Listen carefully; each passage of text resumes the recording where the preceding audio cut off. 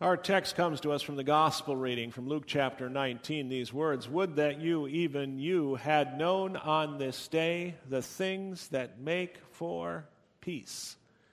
So our text, dear brothers and sisters in Christ, the words of our text, the words of Christ, words spoken as he took in the city of Jerusalem and seeing the city of Jerusalem and knowing what would happen to it in the near future. Those words were followed by Jesus weeping. He wept even as he spoke these words. "Would that you, even you, had known on this day the things that make for peace." Well, what was going on there? What was going to happen to Jerusalem? Well, a little over 4 decades later, in the year AD 70, Roman armies would indeed circle Jerusalem. They would besiege the city. They would destroy Jerusalem completely, even the temple. And those Jews within the city at that time who were not killed by the destruction would be sold into slavery all across the Roman Empire. Now, the reason Jerusalem, the city of God, was destroyed, the reason the temple of God was destroyed was because of the rebelliousness of the Jews. And we read about that in our Old Testament reading, right? Yes. The Jews were God's chosen people, the people with whom God had made his covenant. With Abraham, Isaac, and Jacob, the children of Israel were the people with whom God had established his sacraments of circumcision and Passover. The people even to whom God had sent his messengers, the prophets, time after time after time. How many books of the prophets do we have in the Old Testament? At least 17. And yet the chosen people of God, the children of Israel, the Jews, refused to listen to God, the only God, the living God. So the Apostle Paul, in our epistle reading, brothers, my heart desire and prayer to God for them is that they, that is the Jews, may be saved. I bear them witness that they have a zeal for God, but not according to knowledge. For being ignorant of the righteousness that comes from God, and seeking to establish their own, they did not submit to God's righteousness. For Christ is the end of the law for righteousness. Christ, he's the end of the law for righteousness to everyone who believes. In other words, the Jews at that time, at Paul's time, at Jesus' time, as yet today, were zealous for God, but rejected the righteousness of God, the holiness of God, which God wished to give to them as a free gift through faith in Christ. But they didn't want it. So the end result? Destruction. Back to our text. They wouldn't experience peace, political or any other peace, especially a peace of the heart, a peace of the soul, a peace of the mind. And that is ultimately what Christ wants to give to each and every one of us. That's what he wants to give to us yet today, yet this morning. He wants to give us a peace of heart and mind and soul. He wants to give us peace. Peace. Peace I leave with you, Jesus told his disciples. Jesus tells us, peace I leave with you. My peace I give to you, not as the world gives, do I give to you. Let not your hearts be troubled, neither let them be afraid. But our hearts are troubled, aren't they? and our souls are afraid, right? And the question is for us whether or not we know what makes for peace. Do we know that? Do we know what makes for peace? Or are we like the Jews of Jesus' day, Paul's day, bent on our own destruction? I mean, how many different ways do we seek? Do we seek to be at peace every day?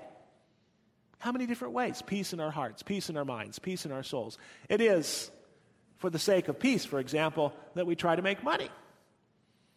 And we try to make as much money as we possibly can, while at the same time not spend more money than we make in order that we can be at peace, right?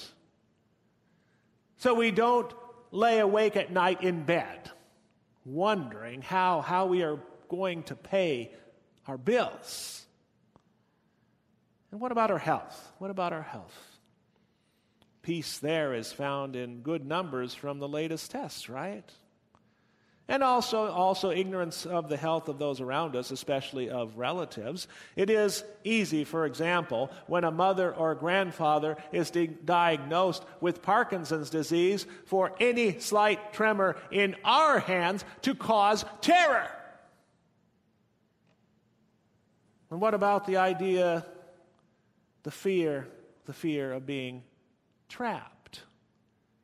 Trapped in a bad location, trapped in a dead-end career, trapped in a troubling relationship. What we need is a situation, really, in which we, at a moment's notice, can run away, take off, abandon everything, start again.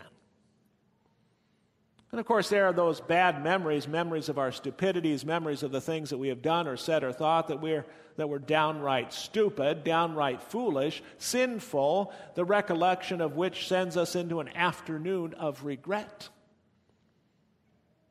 So to sum up, the things that make for peace, the things that make for peace that we think will actually work. First is money. Second is medication. Third is mobility. And the fourth is memory, or better yet, memory loss. So if we have those things, so we think, money, medication, mobility, and memory loss, we'll be at peace. But that is so not true, is it? So not true. For we can have all of those things, we can have all of those things and more, and yet not be at peace. Why? Why? Well, what brings peace, true peace, unending peace, is the Holy Spirit of God.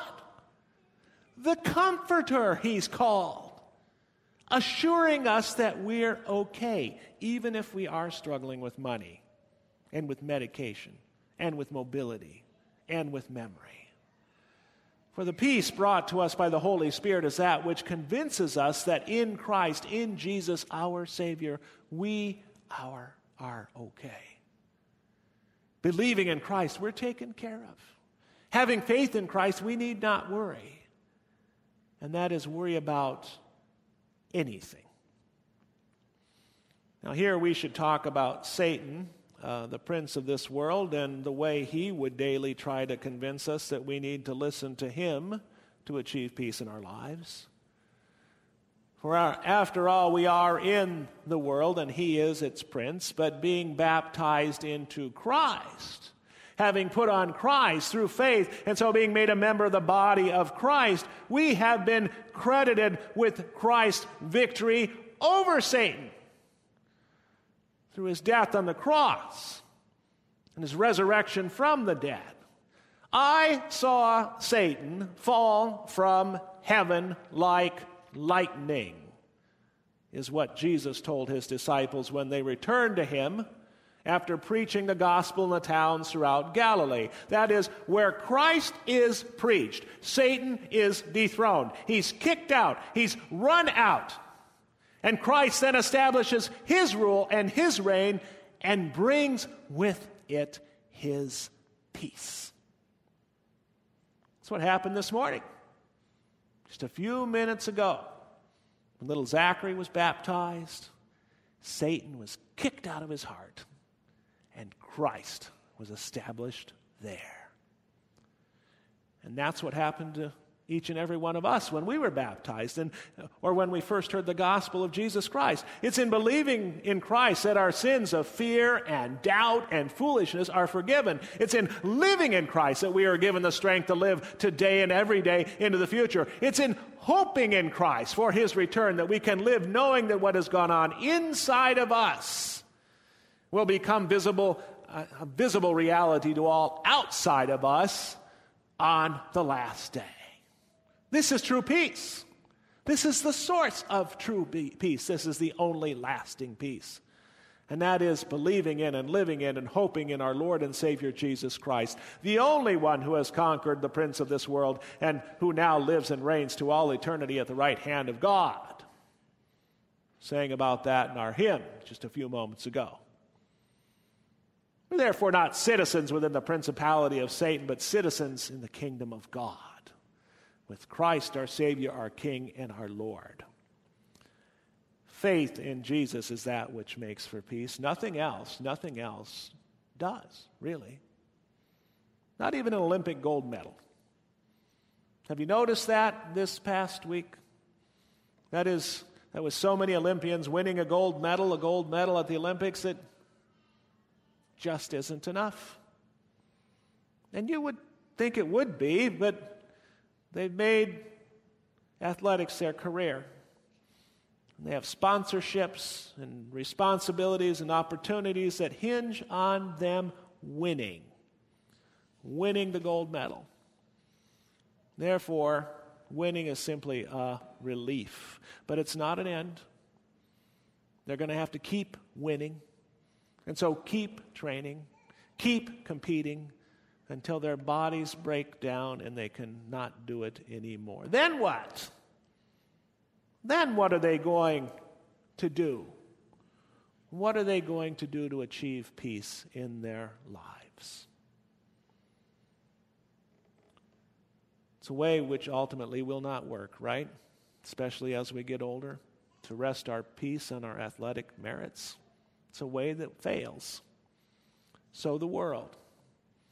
It does not know the things that make for peace. The world does not. But Jesus Christ does. For he is ultimately that which does make for peace. Amen. Now may the peace which passes all understanding keep our hearts and minds in Christ Jesus unto life everlasting. Amen. We rise and confess our Christian faith in the words of the Apostles' Creed.